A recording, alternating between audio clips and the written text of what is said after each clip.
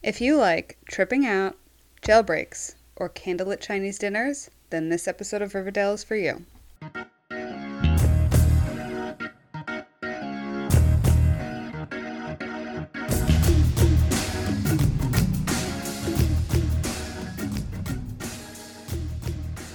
Hi everyone, I'm Lisa. And I'm Dawn. And this is I Hate It, Let's Watch It, where we watch shows we love and then rip them apart. Jesus Christ, Dawn. You're not happy. Not even that I'm not happy. I'm just so overwhelmed by everything. I feel like that's an understatement because this week it was blow after blow. Do you know what it felt like? You know, people say, like, oh, adulthood is like, you cross the road, you're trying not to get hit by cars, you make it to the other side, and then a plane crashes into you. That's what this episode felt like to me. Yep. There was way too much in such a short amount of time, and I don't even know. And we had new plots introduced. Yeah. We had enough going on prior to this. And then in this episode, they threw a whole bunch of new shit at us, and it was like, what is happening? And it was a lot of, I think we also backtracked a lot, and I feel, where are we going from here? Well, we're going to have to wait a long time to find out, but 3 months. Yeah. Biggest hiatus I've ever heard of. Yeah, it's not really a hiatus. It's like a sabbatical. Let's hope they do something. Like, use your time wisely, please. I have no hope left with this show. I was so hopeful going into this season, and now that we're at the mid-season finale, I feel silly for ever thinking that it was gonna go in a better direction. I'm sorry. My bad. Don't be sorry. It's not my fault. Don't be sorry. I have survivor's guilt. The venting is normal, because after this, even watching it twice, I don't know what I got from it. We're going to try and break it down, though. We're going to do it. And to get us started, here's our 60-second summary. To kick off this clusterfuck, Archie gets a surprise visit from his army boss, General Taylor, and begins to suspect that the general is trying to cover up a dirty mission. But there's no time for that now, because Hiram orchestrates an explosion at his prison, allowing dozens of convicts to escape and wreak havoc on an already struggling Riverdale. Penelope Blossom is among the escapees, and she gets to Thornhill just in time to warn Cheryl and Anna Rose of a huge fire in the Maple Groves. A fire that Reggie started because Cheryl once again refused to sell the property to Hiram, who wants to mine the land for palladium, obviously. Veronica and Chad's divorce hits a snag when Chad reveals he got into some bad investments and used Veronica's new jewelry store to front some shady loans. Jughead trips on maple mushrooms in an attempt to push through writer's block and has some disturbing hallucinations while handcuffed to a desk in the sex bunker. When Tabitha comes to get him in the morning, he's gone and apparently bleeding. Fugitives Charles and Chick show up at the Cooper house demanding to be married, and Alice agrees to perform the ceremony. In the middle of the weirdest wedding in television history, Glenn comes in, and Betty reveals he's been writing a dissertation about the Cooper family serial killers. Charles tries to make 9-year-old Juniper stab Glenn just for funsies, but Betty does it for her, which creates enough chaos to disarm and disable Charles and Chick. Confused yet? So are we.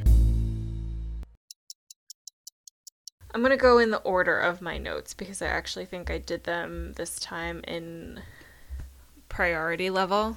In terms of like what I cared about the least going to what I cared about the most. Okay. So with that said, I'm going to start with Archie. And I'm sure whatever you talk about is going to be something I have to say.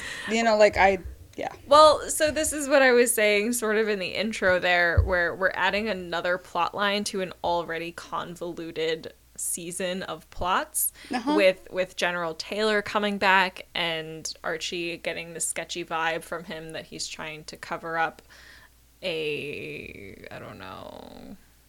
dirty mission, as that reporter referred to it as. Again, any new person that enters Riverdale, you can't trust him. You can't. I mean, I never really liked this guy, but... Right, he looks creepy as all hell anyway, so yeah. Right off the bat. And it's just, is this related to anything? Is this just another random thing that comes up?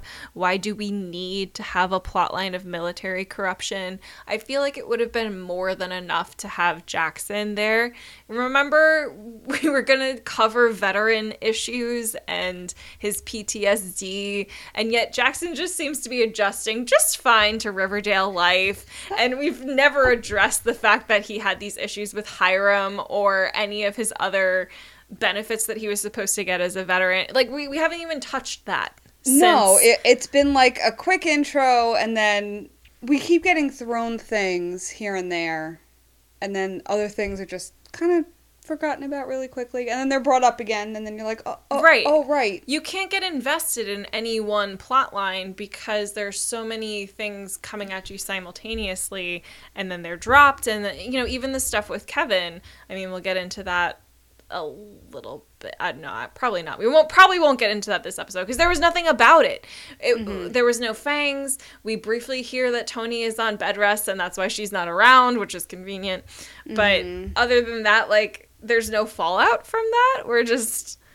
Everyone's just okay with the fact that Kevin's backing out of being married and a father. We're just cool with that. Yeah,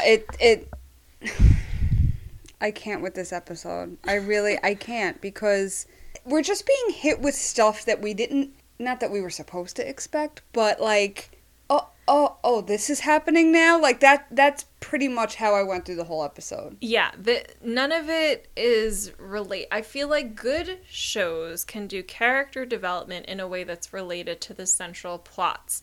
And there doesn't necessarily have to be one. There could be more than one. It could be more complicated. But there's a thread holding everything together. Whereas with Riverdale, it feels like we're just being bombarded from every angle. It's like somebody thinks of an idea in the writer's room and they're like, yes. And then somebody else thinks of an idea and they're like, yes. And they just keep going with everything that There's comes no up. continuity We'll fit at it all. in. We'll squeeze it in somewhere. We'll just incorporate it in a place where, it just fits. And none of it fits. No, and we're paying attention. They think we're not paying attention. We're paying attention. Oh, we sure are. And I have things to say about this later, but we have to wrap up Archie. And I'm literally trying to wrap up Archie quickly because I have so little to say about his storyline. So we see Uncle Frank again, and whatever. It's just, okay, hi. And you're there. One thing that I did love, though, was when the school was being attacked later on, and Uncle Frank showed up, and he was like, it's a good thing you mentioned parent-teacher night. And it was like this really obvious exposition happening. And it was just like, oh, God. I'm still confused as to why parent-teacher night is such a horrible thing. I know, Hiram acted like it was the worst thing that could have happened to his plot to overthrow Riverdale. Like it was some conspiracy. It was going to take the entire world down. These things happen at schools. I did think it was weird, though, that it was just Archie and Kevin who had to participate. I mean, are the other people even teaching anymore? Like, we don't see anybody teaching They have so classes. many side Veronica's things. back in New York. What's happening to her economics class? We don't... Right. I mean, we don't know. Jug's getting abducted, and Betty is killing people. So, Killing people? Well, severely injuring. She stabbed him. I mean... There's blood. That I would consider He's that... fine. He's fine. He's totally fine. Tis a flesh wound. Anyway. Yeah, right. Anyway, I mean, the only reason Uncle Frank is there, I feel, is just to, like, tell Archie that Hiram was behind this, or at least imply that Hiram was behind this, because he said that the inmates were being paid to go and, like, trash Riverdale and the high school and such. If he didn't know that to begin with, given it's Hiram's jail... that was honestly one of my favorite lines of the whole show, was when Archie says only Hiram Lodge would be crazy enough to do that. As though, like, nobody put that together prior to this. Like, all right. Again, we're not stupid, but whatever. Sure. So I'm already ready to move on from Archie because that's it for me. Yeah, there was no depth with any of that. The only other notable thing where Archie was involved was at the very end when Uncle Frank's like, oh, Mary's gonna get me on parole and out of jail permanently, and they're eating Tostitos, which is yet another product placement. And they were all in plaid, which seemed weirdly planned out, but... I have to say, I didn't notice the plaid. The first thing I noticed was the Tostitos. Oh, I noticed the plaid and then the Tostitos, and I was like, and there's my product placement. I'm excited because that's like that little thing to find in each episode now. Did you ever watch Psych? No. Okay, great show, first of all. But one of their gimmicks throughout the whole series was that there was a pineapple somewhere in the episode to find. So whenever you were watching an episode of Psych, you'd be constantly looking for the pineapple. Doesn't that kind of take away from the plot of the episode, though? I found that I would often pay more attention to the plot than finding the pineapple. Like, we'd get to the end of the episode, and I'd be like, fuck, I didn't look for the pineapple. See, and I'd be the opposite. I'd be like, that's my main mission, and then I'll go back and figure everything else out. But sometimes it was obvious, but other times when it was less obvious, it wouldn't even occur to me until the end of the episode that I didn't find it. But yeah, something like that. That's what I feel like product placement has become in Riverdale. So the next thing that I have to talk about, since we're just going to move through these quickly because I hate them. The Blossoms. Ugh. Yeah. I can't even pinpoint what I feel exactly because we're dealing with, yet again, some type of non-human scenario where Nana Rose is like, it's because of your bad fucking luck and you're a horrible, miserable... The curse. Right, the curse. Right, so it's, pray. And it's like, what? Yeah, I have a lot of... What cosmos, what are we dealing with that's why there's no syrup? I don't... Yeah, so this made me wonder if Nana Rose was responsible for breaking Cheryl in this time jump span, because when she said that to Cheryl, like, you can't be happy because, the curse, and Cheryl seemed a little bit upset by that. But I don't know if that's I always thought that Nana Rose was kind of on Cheryl's side, or at least was not as depraved as they the rest. had some type of a connection, that she didn't have or couldn't have with her mother or her father, and can't find in anybody else. So I thought, we come back from the time jump, they're together, right? They're like a power team, exactly. And they're running the business together, and they're doing their shit. But Nana Rose is apparently her. Telling Cheryl that she can't be happy, otherwise, shit happens to the Maple Groves. Like, you have to literally paint forgeries in order for us to be successful. Right. But I have another problem with the Blossom Curse, because my issue is that Cheryl seems to believe and not believe in the Blossom Curse as it suits her. Because she brings it up when it's convenient. Yeah, because when she broke up with Tony and everything, she's like, I have to cleanse my karma. She didn't say that, but that's basically what she said. Right. She had to, fix her family karma so that she and Tony could be together, and that was the whole project for her 7 years, and then didn't happen.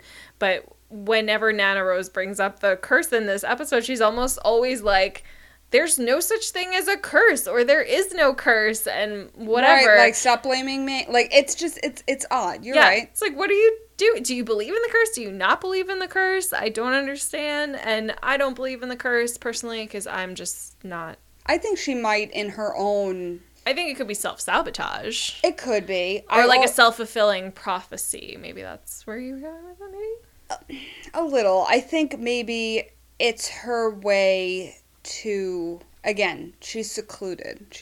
Granted, it's by her own doing, but clearly she's secluding herself because of the curse. Because deep down she knows it exists. Or believes that it does. Believes it exists, right. So she's excluding herself from being happy and living her life and all that.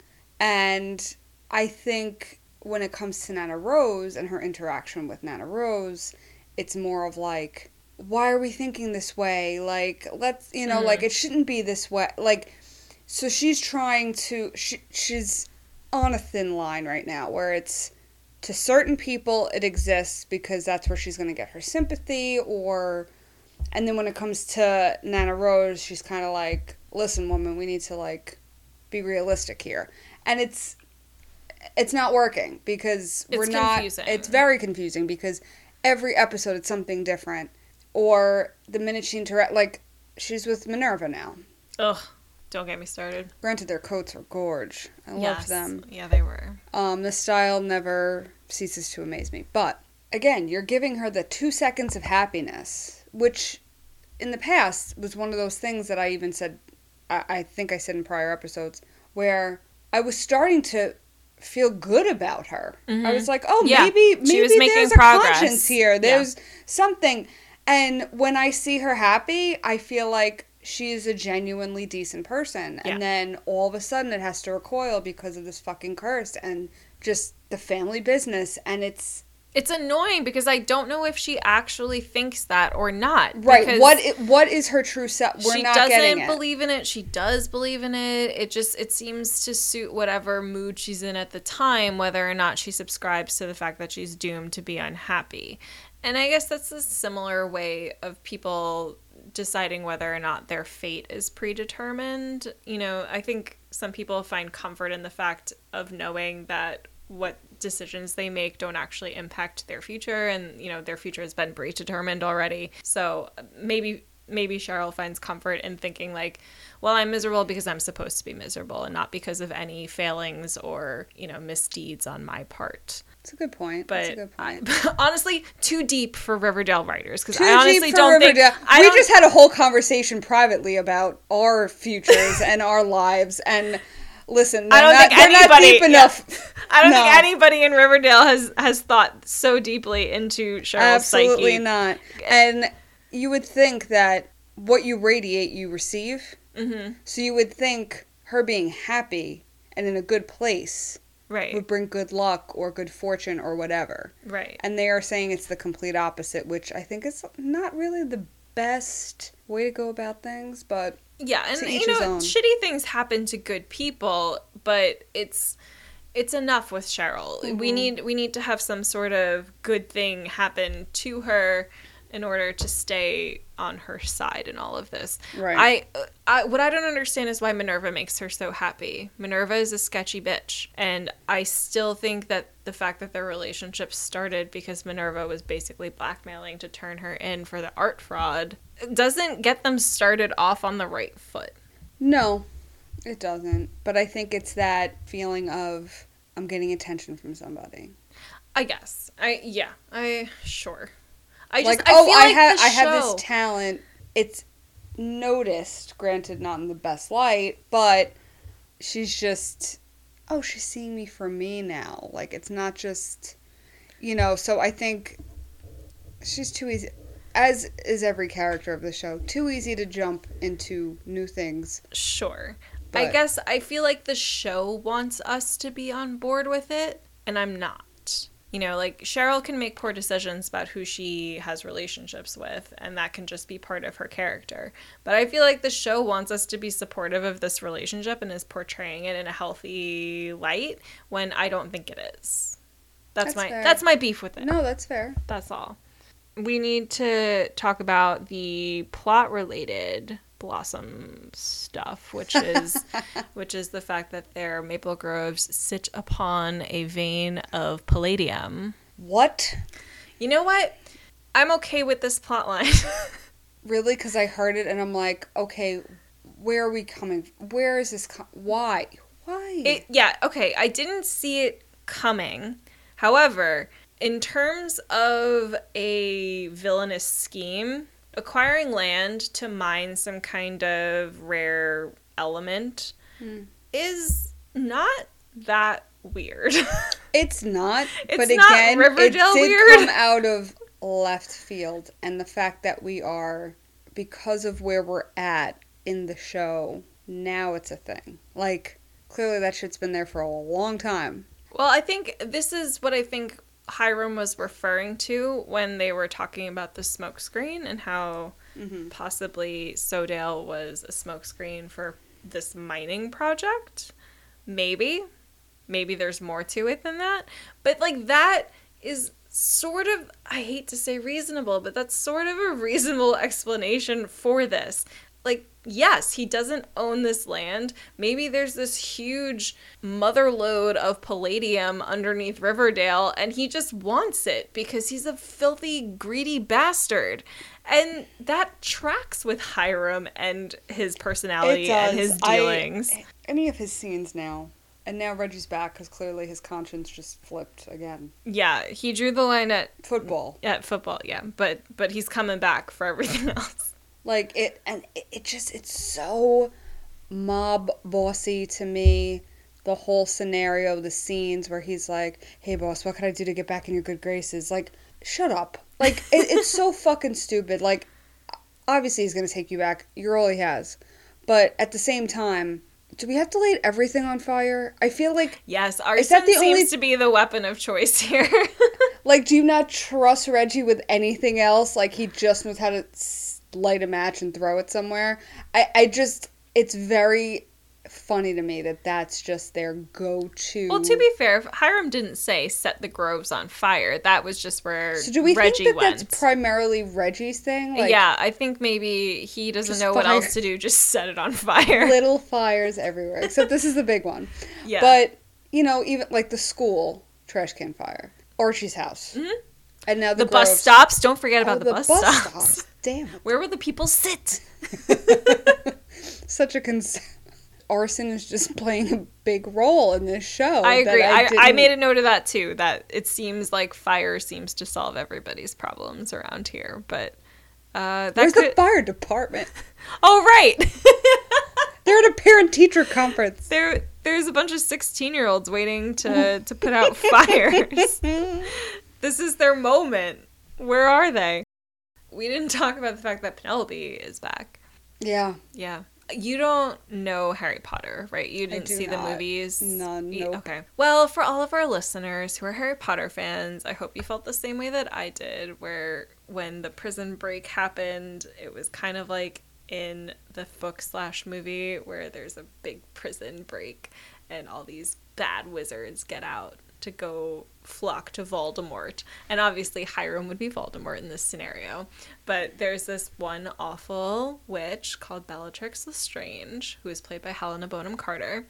And she, like, crawls out of the rubble and is, like, cackling, like, I'm free. That reminded me of Penelope coming out of the bricks there at Hiram's prison. Given your description, yes, she had that devilish, like, oh my god, I'm free. Like, same energy. Yep. Same energy. Definitely. But she comes back and all she does is warn them about the fire. And then they pray and summon the winds that save Thornhill.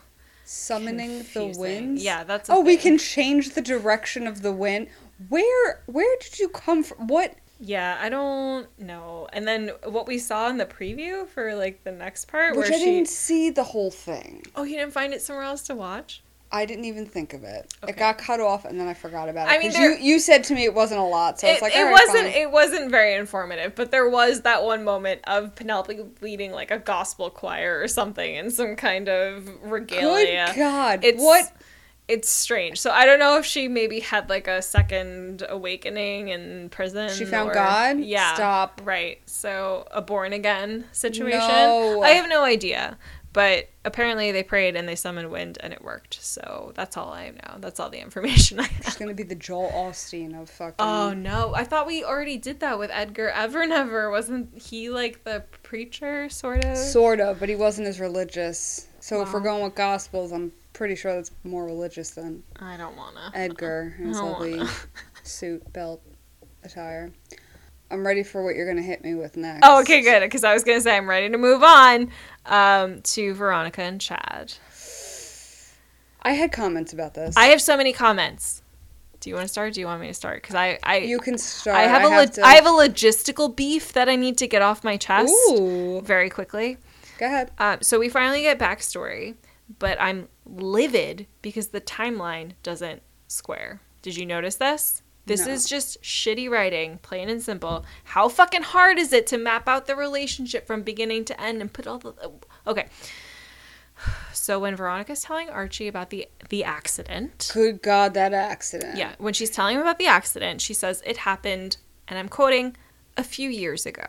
But in the first episode after the time jump, you'll recall, Chad and Veronica are celebrating their first wedding anniversary. And when so that means it only happened like a year ago. No, but when Veronica's telling the story, she says that it happened a few years ago and that she was wishing Chad was dead so she could be free of her marriage. It's only been a year. It's only been a year. That's what I'm saying. How? Listen. This really pissed me off because how hard is it to be like, let's just map this out from when they met to when they got engaged to when they got married to when the accident happened. None of it lines up because as far as we know, they've been only married for a year. But per Veronica's story, a few years ago, which to me is more than 1 year, Yeah. they had this fight. Veronica wished he was dead so that she could get out of her marriage, and the accident happened.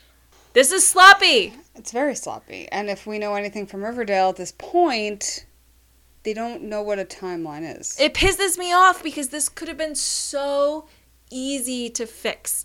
They could have had them celebrating their 3rd or 4th wedding anniversary in that first episode. And then it would, or she could have said this happened a few months ago, although they were injured, so they probably would have needed more than a year to fully recover from it. But they could have done something. Mm-hmm. And it just really pisses me off because it almost feels like when they're trying to backfill and give these stories about what happened before, they're doing it as an afterthought.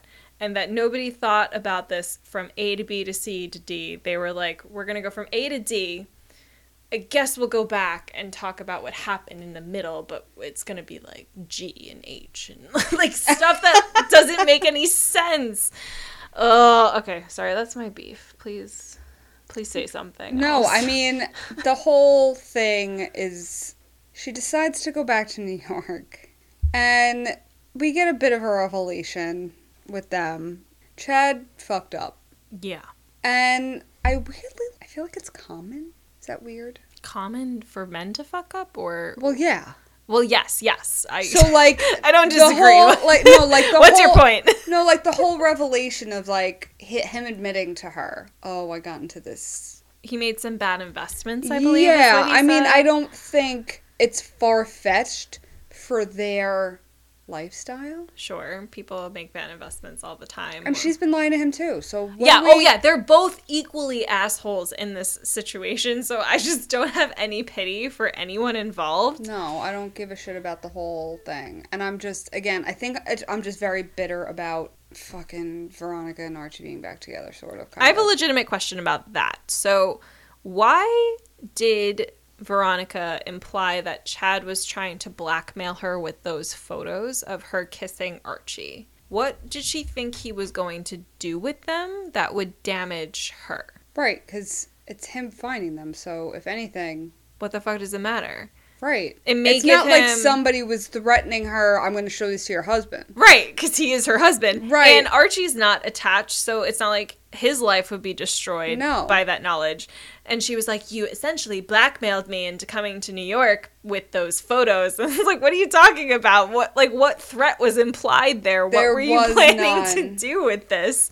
There was none. And he tried to kind of woo her with, like, you know... Chinese food and candlelight. Honestly, it would work on me. Their wedding song. Their, you know, like, all that shit. Just to say, you know... You know, it was weird. So do you think that Chad crashed the helicopter on purpose? That's what we're led to believe. Only because Veronica says it. But right. Before this point, that didn't even occur to me. It didn't occur to me. So something else had to have happened for her to question that. I mean, that's a pretty decent accusation. Is it? I don't think we've seen Not him... decent, but it's a pretty, like... Well, it's a serious accusation. I don't think we've seen him be so possessive of her for me to believe that. He would try to kill her. Although, I have to say, in my notes when I was watching this, that whole scene of them having dinner was so creepy to me. And I wrote in my notes, I was like, is he gonna kill her? This feels very American Psycho. Like, it was just kind of a weird... He gives an American Psycho vibe anyway. I didn't love that whole situation. But what I don't understand, so when Veronica's telling Archie about the accident, she says that she stayed with Chad after that because she felt guilty that she had wished him dead and then they almost died. I don't see that because... Yeah, no. She stays with him, but she treats him like shit. She lies to him constantly. She is so unhappy, and I think she makes that clear to him. Who's winning out of this scenario? Nobody's winning, and they're married, but I feel like they both live such separate lives that whatever he has done... We still don't really know why they got married. Right. All we know is that their relationship sucked. So why did they There's nothing redeeming. And exactly. If we're going to give the writers the benefit of the doubt and the accident occurred before they were actually married a few years ago, then like Veronica could have left. Like it's a lot easier to leave a relationship than it is to leave a marriage. So she could have left. She could have left. But I feel like, again, they live such separate lives being married that for her to be so annoyed with him all the time. Like, yeah. Well, you pretty much have free reign. I mean, look at all the shit you're doing. You clearly don't need him for his money. right. So, the shit he did, it fucking sucks, but, like... You'll recover. You'll recover. You'll be fine. You easily want to walk away. So, regardless of this mishap on his part, you're fine. He's being really vague about it. It's implied that... Unless he's doing it to keep her around. Well, that's the impression that I'm getting. I think he's trying to blackmail her by saying that if she leaves him, then he will testify against her and say that she knew that he was taking out these shady loans against her jewelry business. He's being really vague about it. I think it's almost like this plot line was written by somebody who has no idea how Wall Street works and how shady dealings work, or they didn't trust their audience to understand if they tried to go into more detail about... They don't trust us about anything. That's true. Yeah, they just assume we don't remember from one episode to another. But there just wasn't enough information about exactly what he had done to know whether or not this actually warranted Veronica's concern. And to stick around. But she doesn't. Yeah. But she doesn't seem that concerned, because when she's talking to Archie, she's like, "I am staying in New York and I'll be back in a few days." This does not seem like it could be wrapped up in a few days. No. So I don't know what she thinks is happening here, but a few more days in New York is probably not going to fix this. And then Archie's like, "Have fun," as though he doesn't... Again, she's married. Yeah. So, don't... Archie was being a salty petty bitch about like that. it. Yeah, don't... It was like, if you couldn't hear in her voice on that phone call that she was in distress, you're a fucking idiot. But Archie is a fucking idiot, so... Yeah, I mean, he's dealing with fires and... That's actually par for the course. But he's saying it like she's away on some kind of vacation, and he's like, "Yeah, well, have fun without me." And it's like, okay, yeah, she's not having fun. She's being blackmailed by her husband, but whatever. Enough about them. Let's move on to Jughead's trip. Oh. This episode came in really hot with Jughead and Tabitha finally kissing. Like, we've been building their sexual tension. Great song, too. I mean... It's one of Jughead's favorites. Maybe you and Jughead should... You know, as long as he shaves that fucking mustache. It's getting really coming in. It's getting bad. It's significant now. I feel like it was more offensive when it was growing in, but now it's in. I don't like it, but it's... I was gonna say, I don't like it. It's just, it's not as offensive to me as the peach fuzz situation. It's still disgusting. Okay. It's predominant. I don't like it. But anyway. We digress. Sorry about that. But yeah, no, we got the kiss and it was cut off very quickly. Yeah, right. And then when Tabitha brings it up later, Jughead is like, "Meh, I'm all messed up from my high school girlfriend." It's been 7 years. Oh my God, Dawn. This reminds me of that quote that floats around the internet that's like, men get their hearts broken once when they're 16 and literally never recover.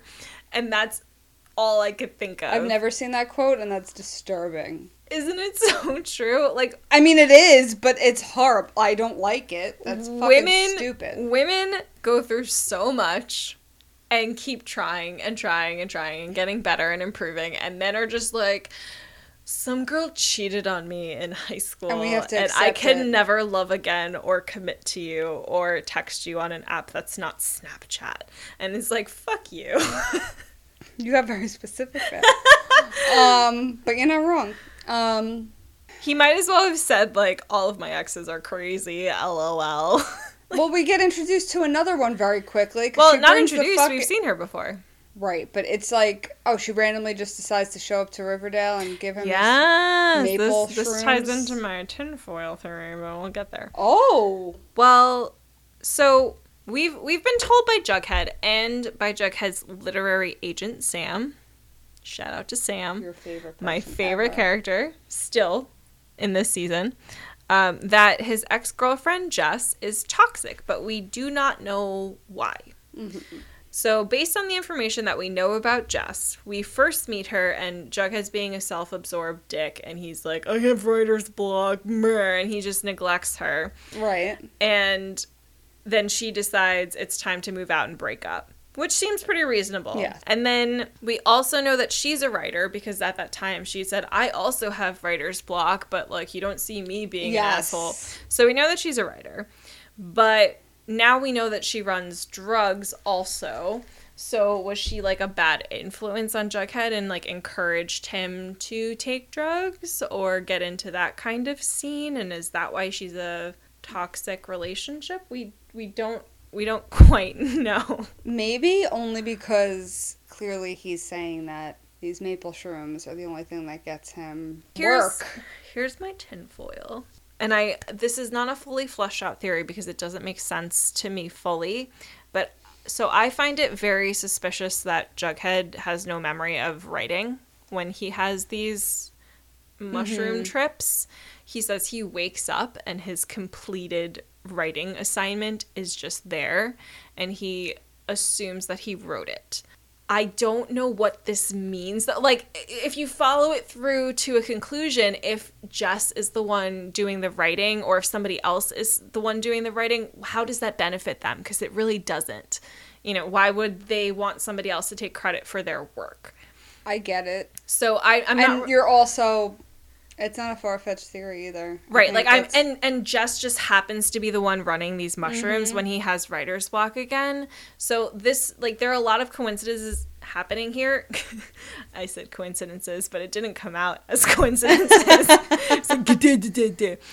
So I think that there's something there, and I just haven't quite connected all of the dots, but I am suspicious as fuck about Jess. I'm suspicious about just the fact that exes are constantly brought up with him. Yeah, but I don't know if that's just Jughead being a whiny bitch or not, because he said some... That's fine, but then why have Jess why have Jess show up? Why does Jess need to be there? I get with the drug... Right, but, like, why do we have to see her again? Do you know what annoyed me? And I didn't catch it the first time I was watching, but the second time I was watching, when Tabitha was objecting to him taking the mushrooms, and... Jughead said something like, oh, are you being Betty now? And she was like, what are you talking about? And he's like, oh, the first sign of fun, and you shut it down. And I was like, that's fucking rude. And also not how I thought Betty treated him. Right. I mean, they were, like, hand-in-hand detective... Yeah, they seem to be on the same wavelength, right. Unless we're talking about, like, season 1 or 2 when Betty was nervous about him joining a gang, which, you know, fair. And then she decided to basically do a striptease on stage, but that's... Yeah, I mean, she eventually came around to it, obviously, but I didn't like that. That felt really awkward to me. That was weird. But the thing that confuses me, so, I mean, it's hard to know exactly how much of Jughead's trip we should take literally, but he hooks up with Betty in his hallucinogenic state, but Jess is there too.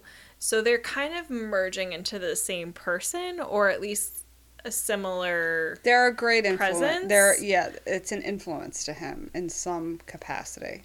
And I'm not really sure why. It's high school Betty. Like, it's not even like... Right. Well, it had to be because he doesn't know post-high school Betty. Right, but at the same time, it's... I don't know. It's very specific. I also want to mention, just as like another like slightly tinfoily idea, we never really got closure on that girl that tried to blackmail Jughead in that first episode with her manuscript and having him submit right, like, to her is that agent. supposed to come back? Is it going to come back? I mean, she did say, if I don't hear from you by the end of the week, I know who to call, implying she would call his debt collectors. And then the debt collectors do come looking for him in Riverdale, so presumably it was her who sent them. But again, that was very vague. Yeah, but again, I feel like that happened for a different reason, so I just want to like keep that on the back burner of the brain there so that we don't forget it. But I think it's because she could be connected to Jess in some way because they're all in New York and that was his New York life. Just, you know, to keep that on the radar. I just don't understand why Jughead is so fucked up from Betty.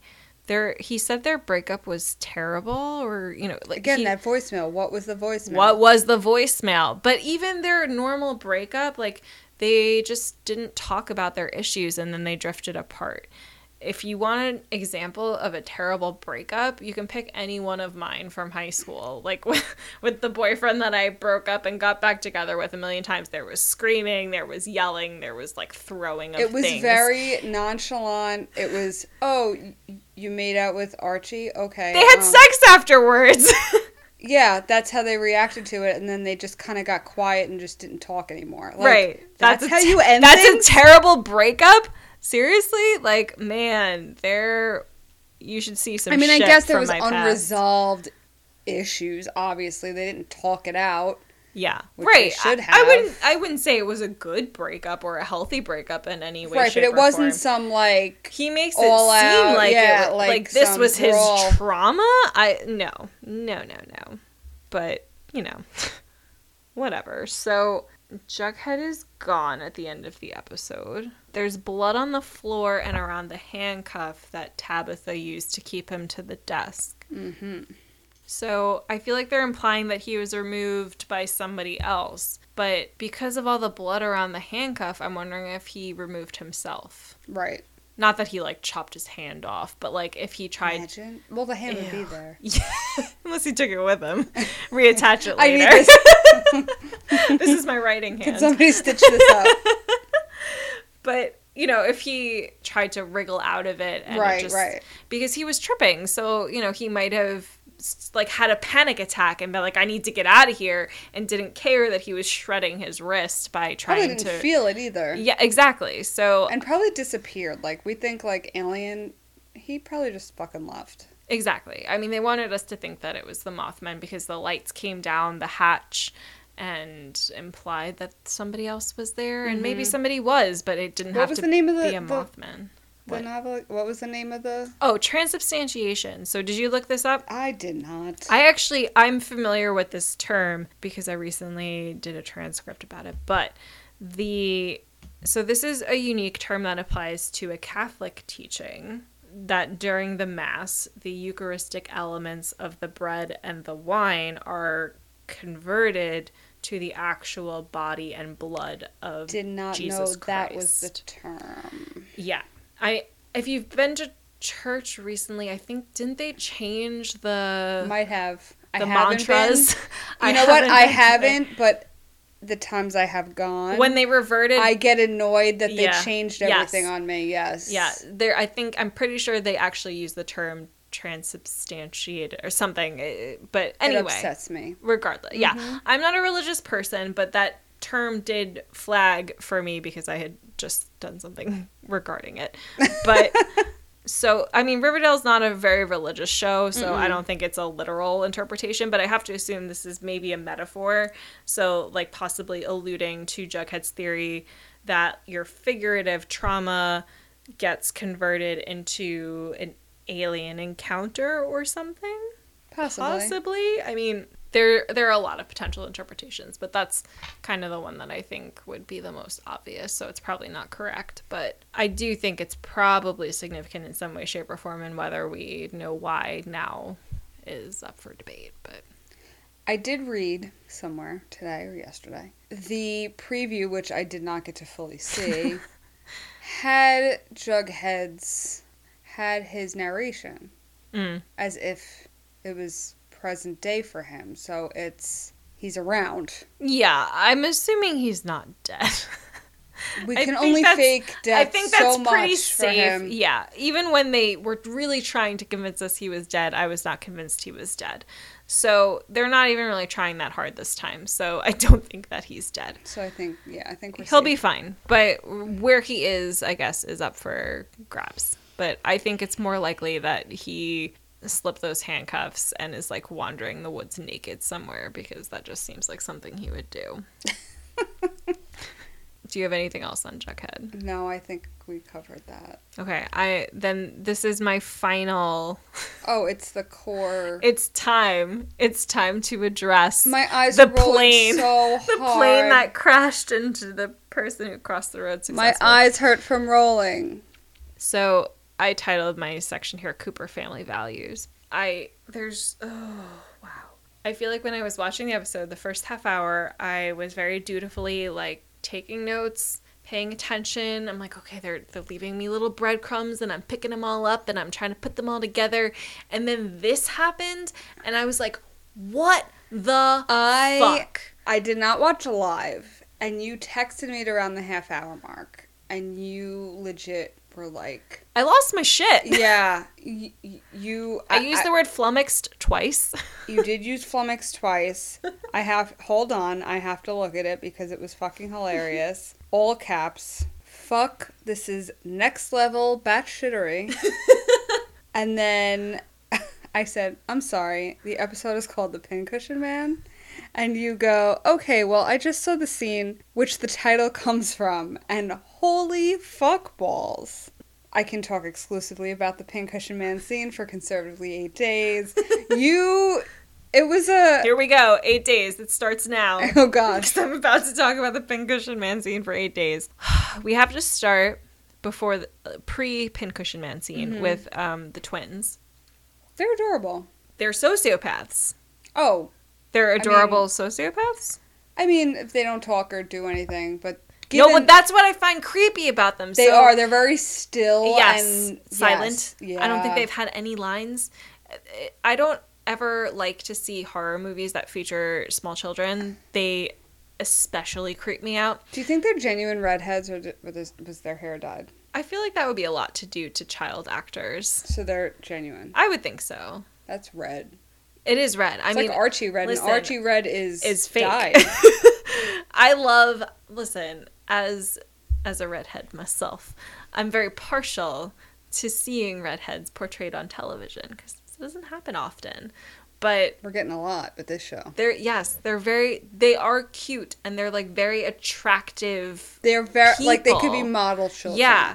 So it's disturbing to me that they're so fucking creepy. But they pushed a kid down the stairs, and they just look at each other like, and right. So do you see what we're living in?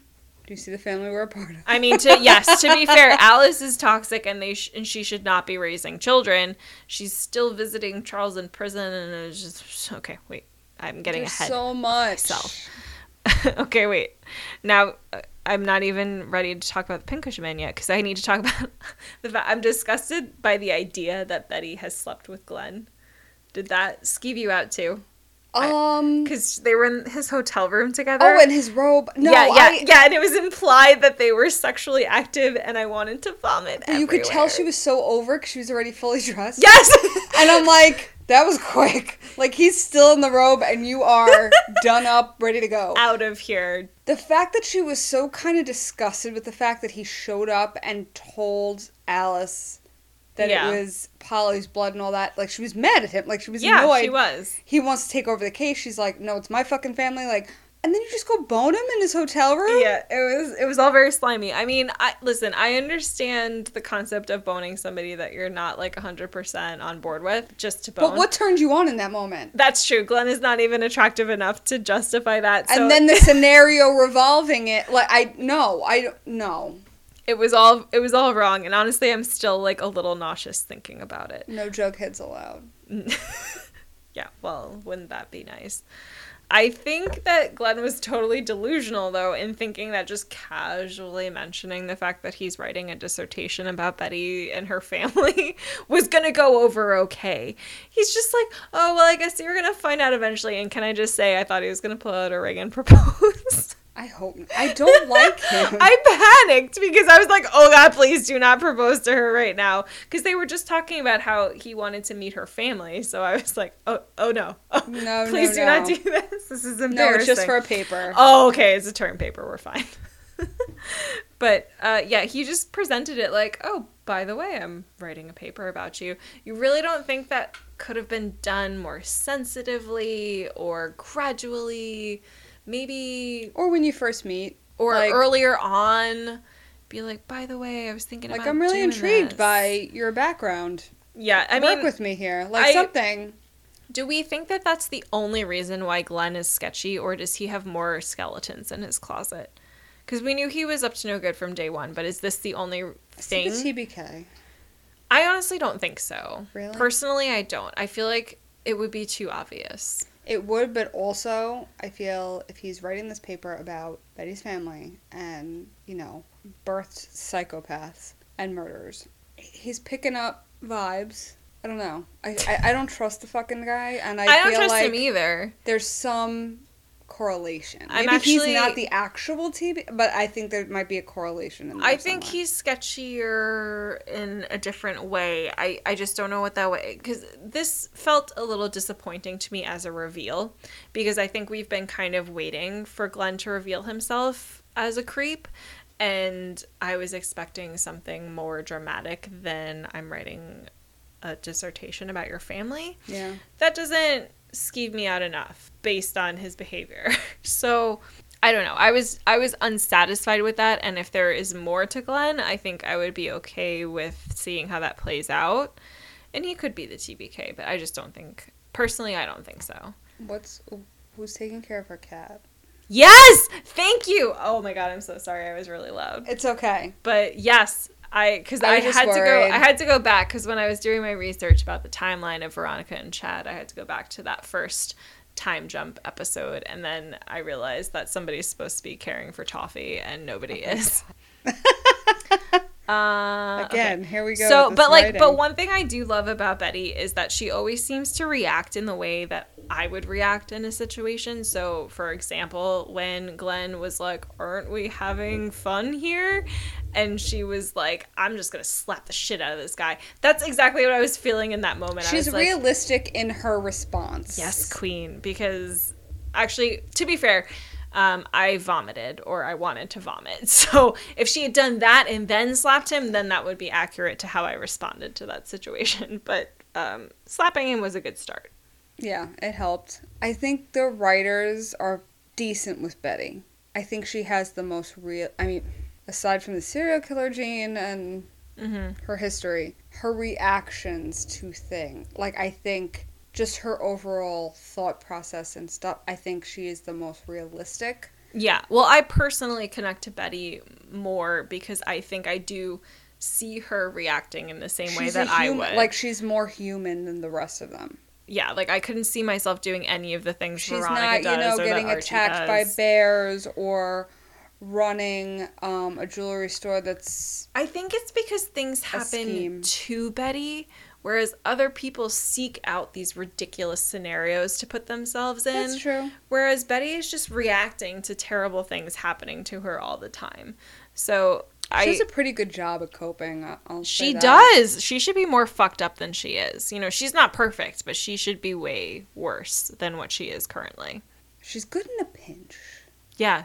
She's a quick thinker. She's a quick thinker. I would want to be with her if I was in any sort of apocalypse scenario or like I don't know, any sort of life-threatening situation. I think she would know what to do. I think given what we're going to be talking about shortly, she's good at that quick reflex of here's you how this said seems, this, I'm doing this. Like she's very good. I can't understate how shocked I was or how perplexed I was to see Charles and Chick show up at this birthday party. Even though I knew that there were prisoners escaping from Hiram's prison, I did not for once think that we were going to see these people again. I was beside myself. I didn't know what to make of it. I think I had that reaction like, are you fucking kidding? Yeah. Like, these guys, and especially with Chick's hair, what is going on with Why the middle part, too? Put it in a ponytail if you're going to fucking do that. Oh, wow, you're such a millennial. Sorry, I kind of like the man buns, not going to lie. You need the side part going. I was just baffled. I didn't know what... And I wasn't sure about the whole, like, Juniper... trying to get her greeting him in. Oh. Like... here's my hand. Let's go. Does she even know who he is? That's why I was confused. Did Alice bring her to the prison? Very to be like, possible. here's your brother. Cousin? I mean, think cousin. About cousin. No, like wait, no, uncle. Uncle. Who the fuck is related to who? Who knows anymore? That's true. Doesn't even matter. Yeah. But I mean, she didn't have childcare at the time, so she probably brought them to the prison. Unless, I mean, Polly was still around them theoretically, although how around she was. We don't know. But right, like, regardless, we're led to believe she yeah. wasn't really around. Yeah, that's a good point. I didn't even think about that. I mean, I had so much more I was thinking about at the time. I wasn't thinking about Juniper leading him into the rune. I was just like, what the fuck is happening? So Charles looks good in orange, though. Ew. I'm sorry. Ew. He's so creepy. No. What's his What name? have you Who's the other done? one? Who's the other one with the hair? Chick. He's gross. They're- He's just gross. They're But, like, both psychos. yeah, but, like, that aside, he's a good-looking guy. Ugh. Charles is a good-looking guy. Riverdale and storyline aside, he's a good-looking dude. I don't know, not my Not type. exactly my type. No, he's not my type Yeah, either. not my type. But orange is a good look. Anyway. Yikes. Ugh. Okay, so I'm gonna move on from that. But I'm very confused why Alice is still visiting him in prison. I guess because he didn't kill anybody she cared about, but Like, he was helping. he did still kill people. And then weren't he and Chick working together to... That's how they fell in love. Right, because they both knew about the shady man that Alice murdered for Chick to, like, protect him and then dispose of that Right. body, and they had this, like, blackmail on them that never got used. Now, am I... Please forgive me here.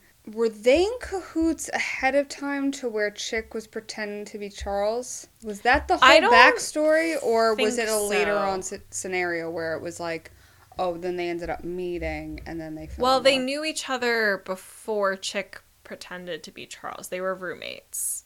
And so then, what? Oh, so then And then it's Charles basically had a like, drug problem, and then I think Chick decided I'm going to that play he it was off gonna that pretend okay, to be okay. I thought it was Charles. like a, an in cahoots situation. No, but it's still very unclear why they're teaming up and what their end game is, because Ew.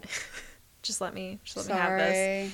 So it's just unclear what they're trying to do, because Well, they're married now. Again, I roll my weirdest eyes fucking hurt. wedding in television history. Like, I've never seen a wedding like that on a TV show, No. where these two escaped convicts, show up at And their in the presence of two 9-year-olds. and Betty Like, to get married. and Alice is so about it. She's so chill. And that's what I wrote when they first came. I was like, nobody is reacting. Like, she was excited. She was kind of excited Yeah. that he showed up. And Betty was like, excuse me, like, are we going to do something about this? And Alice was like, let's just, go with it. And Like, maybe... she purposely got ordained to marry them. Right, but she was going to do it while they were still in prison, I guess. But, like, that's the thing. Why is she still associating with them in general? Because they're not... Well, them aside, I think Charles more. Sure. It just so happens that he's in love with Chick and she can't help that. But Charles, yes, he murdered people. But it was in defense of Jughead, in a way. And Betty, And Betty. technically. But, So it's like, I yeah, don't he know. did wrong, but it was to benefit her children. Yeah, I don't know. It's not a good enough reason for me, I feel.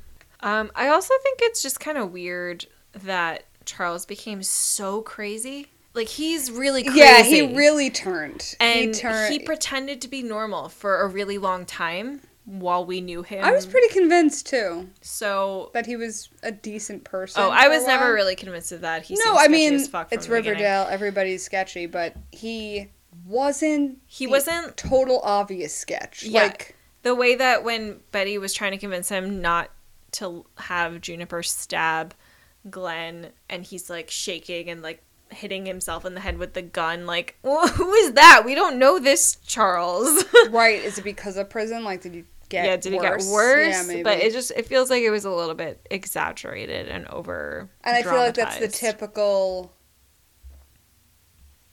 That's how you think of crazy people and like Right, like serial people that killers. are on a whim trying to think of a plan and they're fucking psychotic. Yeah. That's how they act. The whole like hitting themselves and just I don't know what the fuck to do. And, Right. You know, that's their getting go-to. overwhelmed Yes. and just kind of resorting to physical harm because normal people would not do that. So you're now establishing them as somebody who is beyond the normal. Right, and now again, it's been 7 years he's been in prison. Yeah. So God only knows. What's going on in there? Is it important that Glenn and Charles went to the FBI Academy at the same time, or is that just like a weird coincidence? I don't know. Again, it's Riverdale. I want to say it's an obvious thing. But who the fuck knows? They plant a seed sometimes, and then we never... Yeah, to be honest, it never blooms. Well, we have no idea what's happening. We have a whole field of dirt. We have a whole field of unanswered questions. Nothing has bloomed. It's just barren. But to be honest, I almost forgot that Charles was in the FBI in the first place, because when they were like, "Oh, you were in the academy together," I was like, "Wait, what academy?" And I was, "Oh, right, you're not just the long lost brother." But like, it feels weird to me that Riverdale feels like they can add in that kind of information to verify those details, but then they can't get their timelines right. You know, like, it's weird the things that they pay attention to. Yes. The details that they include. It's just, it boggles my mind. So anyway, Glenn gets stabbed. Betty does it, but Juniper was supposed to do it because they were going to play the pincushion man game, which, as we discussed today at work, because I did a little background research into the pincushion man, which comes from a 1935 short film called Balloon Land, where everybody's made of balloons, and the villain is the pincushion man. He goes around popping people with pins. I watched it. It's about 8 minutes, or probably shorter than that because there were ads. But it's on YouTube if you want to go see it. It's horrifying, though. It's, horrifying in the way that, like, 1935 cartoons were horrifying. It's weird, but it's also, like, it would have been interesting to tie it in. But I think they only referenced it because it was like an old-timey vintage cartoon. Right, because it had nothing to do with what they said the reasoning behind it was, where the youngest person of the family is supposed to there was no connection. No connection whatsoever. Right. But just thought it was interesting to mention, and if you do want to have nightmares for a few nights in a row, I would recommend watching the short film because it was horrifying. So Betty stabs Glenn. Which brought me back to Scream, which was a Skeet film. Everything goes back to Skeet for you. That wasn't even intentional. That just so happened to be a reference. Whatever you say. Spoiler alert, if you haven't seen it, it's been fucking years. Scream? If you haven't seen Scream? Right. Jesus, if you haven't seen you Scream. You gotta say spoiler alert in front of everything nowadays, because people will get offended. Okay, well, we've given them an ample opportunity to skip ahead. So, Skeet and Matthew Lillard are the killers. What? Exactly, right? They're the killers, and to make it look like they were injured, hurt, whatever, they know, based on watching scary movies, that a way to stab somebody so it looks like they were stabbed without hitting any major arteries is the left side, and literally close to the edge of your body, to where you skip all major arteries, right. Organs, everything, but it still looks legit. And that's exactly what Betty does. And she's like, it was just a flesh wound, which... Amazing. Again, a tattoo is a flesh wound. I mean, I wouldn't call a stab... Yeah, no. A stab is a little more intricate. It sounded like it hurt. Yeah. I love when she was like, he needs to go to a hospital right now. Does Riverdale have a hospital, or do they need to bust him over? Yes, remember, they're all dressed like they're from the 50s. Like... In this season? Not this season, but I know they have a hospital. There was one. They don't have bus stops anymore. Why would they have hospitals? I would hope that's the last thing that's funded. So after Glenn gets stabbed, shockingly, he decides to relocate the Lonely Highway investigation to upstate New York. And I'm confused about this, because how can they do that? Don't they need to be on site, surveying the areas, interviewing suspects? Like, how can they move the investigation way north of where the actual victims are being found? I don't know, but it makes me think that Riverdale is more north or more New York than we think it is. Yeah. I mean, it has to be commutable. Has to be commutable to the city, so we know that at least. So I just don't understand how they can move it, because even if we assume that Riverdale is further upstate than what we originally thought, Why would you move an investigation? The investigation should be on the site where the bodies are being discovered, not in an office somewhere. Like, how are they ever going to effectively investigate? But Betty decides that, she's going to stay on the case regardless, and apparently has her CDL license because she just starts driving a truck. I can't. And we're supposed to where did she get the truck? Where did that come from? She just stole one? Maybe. I mean, she knows cars, so she could potentially hotwire one, but I don't think it's just easy to drive a semi-truck. It's not, but I guess... And you absolutely need a license to do it. You can't just have a regular driver's license and drive a truck. Riverdale has no police. That's fair. Yeah, nobody's going to pull her over. Okay, fine. She's good. So, the important things that I wanted to note from this, because there were actually details that I wanted to pay attention to. So, towards the beginning of the episode, Glenn says some of the bodies being recovered along the Lonely Highway date back to when Hal Cooper was alive and killing people. And his implication was that there were multiple serial killers or murderers who were using the Lonely Highway as a dumping ground for bodies, and that Hal Cooper could have been one of them. Betty doesn't seem to buy this theory. Do you buy this theory?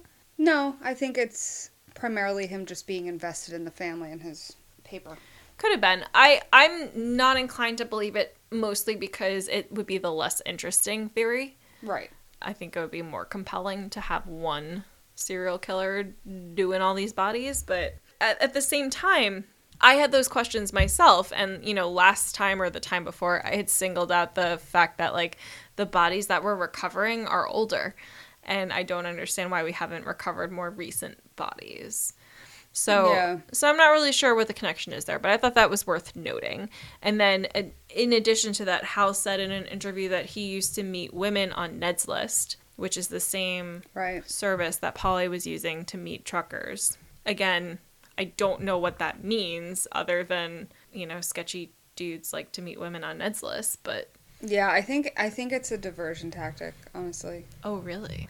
Yeah, I think he's just being a fucking sketch, and he has this paper he's writing, so he's going to kind of divert Betty. He's trying to divert her thought process. Here's what I'm realizing the more we talk about this. I think when I hear something being addressed in the show, I'm assuming that it has meaning and that it's put in there for a reason. Uh-huh. Whereas that's not true. No. So maybe that's part of my problem, because whenever they throw us little tidbits like this, I always log them like, oh, yes, this is a clue. But we receive a lot of information that turns into nothing. So maybe this episode in particular, it's my own too. damn fault. It was... even scene transitions were what? It was just it was thrown at us. Yeah.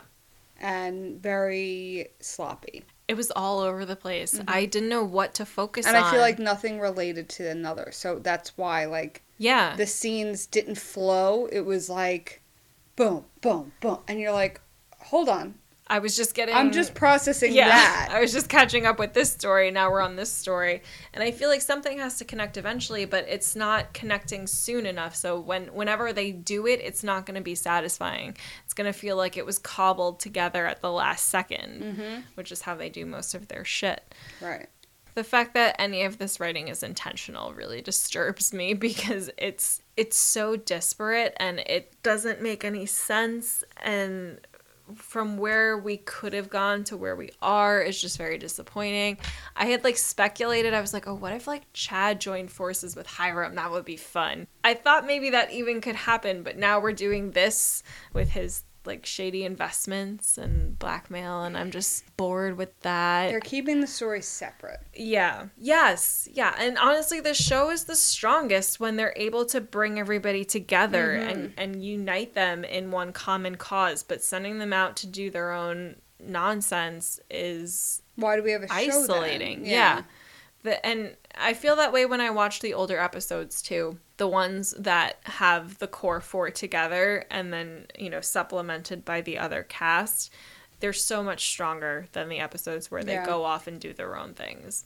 And it's just baffling to me that they haven't realized that that's what the magic is of the show, and that they can't might be capitalize trying to do on that it. with getting, Archie and Veronica back together, even though I hate it. They don't have to be a couple. They don't have to be They can be friends. exactly. I think it's sloppy and it's lazy.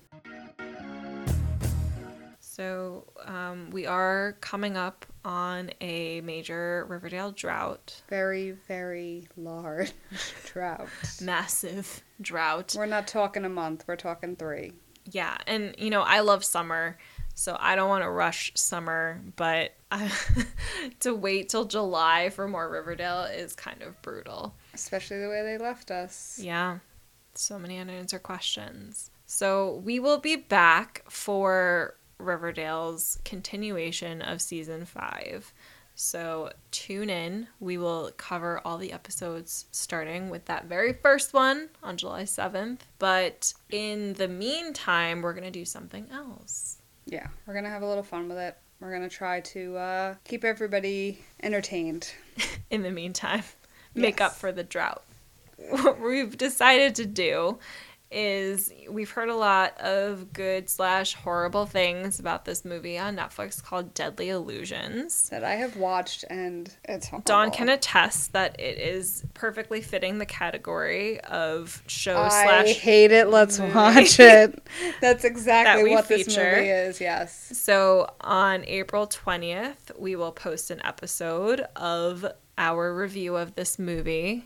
So if you would like to tune in for that, we would love to have you. And then we'll probably come back May 4th with new eps. We're going to cover Emily in Paris. We did not watch this. But we have read. We talked about it a lot and whether or not we should watch it. And then at that time, we were sort of toying with the idea of doing a podcast. And I think we both kind of said we should keep this in the back pocket for a podcast. So we're going to do it. We're going to put ourselves through it for you. And we're going to just tear it apart, I think. I think so too. I mean, it's got its reviews and it got a lot of buzz for why the hell was it nominated for Emmys. Mm-hmm. They were not happy about that. So we're going to find out why. I think we're going to have opinions. So I'm looking forward to that. So that's our lineup coming up. And we're not going to let this Riverdale drought get us down. So hopefully you'll tune in for our 420 Blaze It podcast about Deadly Illusions. We may need to actually smoke to watch this movie too. Yeah. In the meantime, if you want to get in touch with us, our email is ihateitlet'swatchit@gmail.com. And until then, that's Endgame.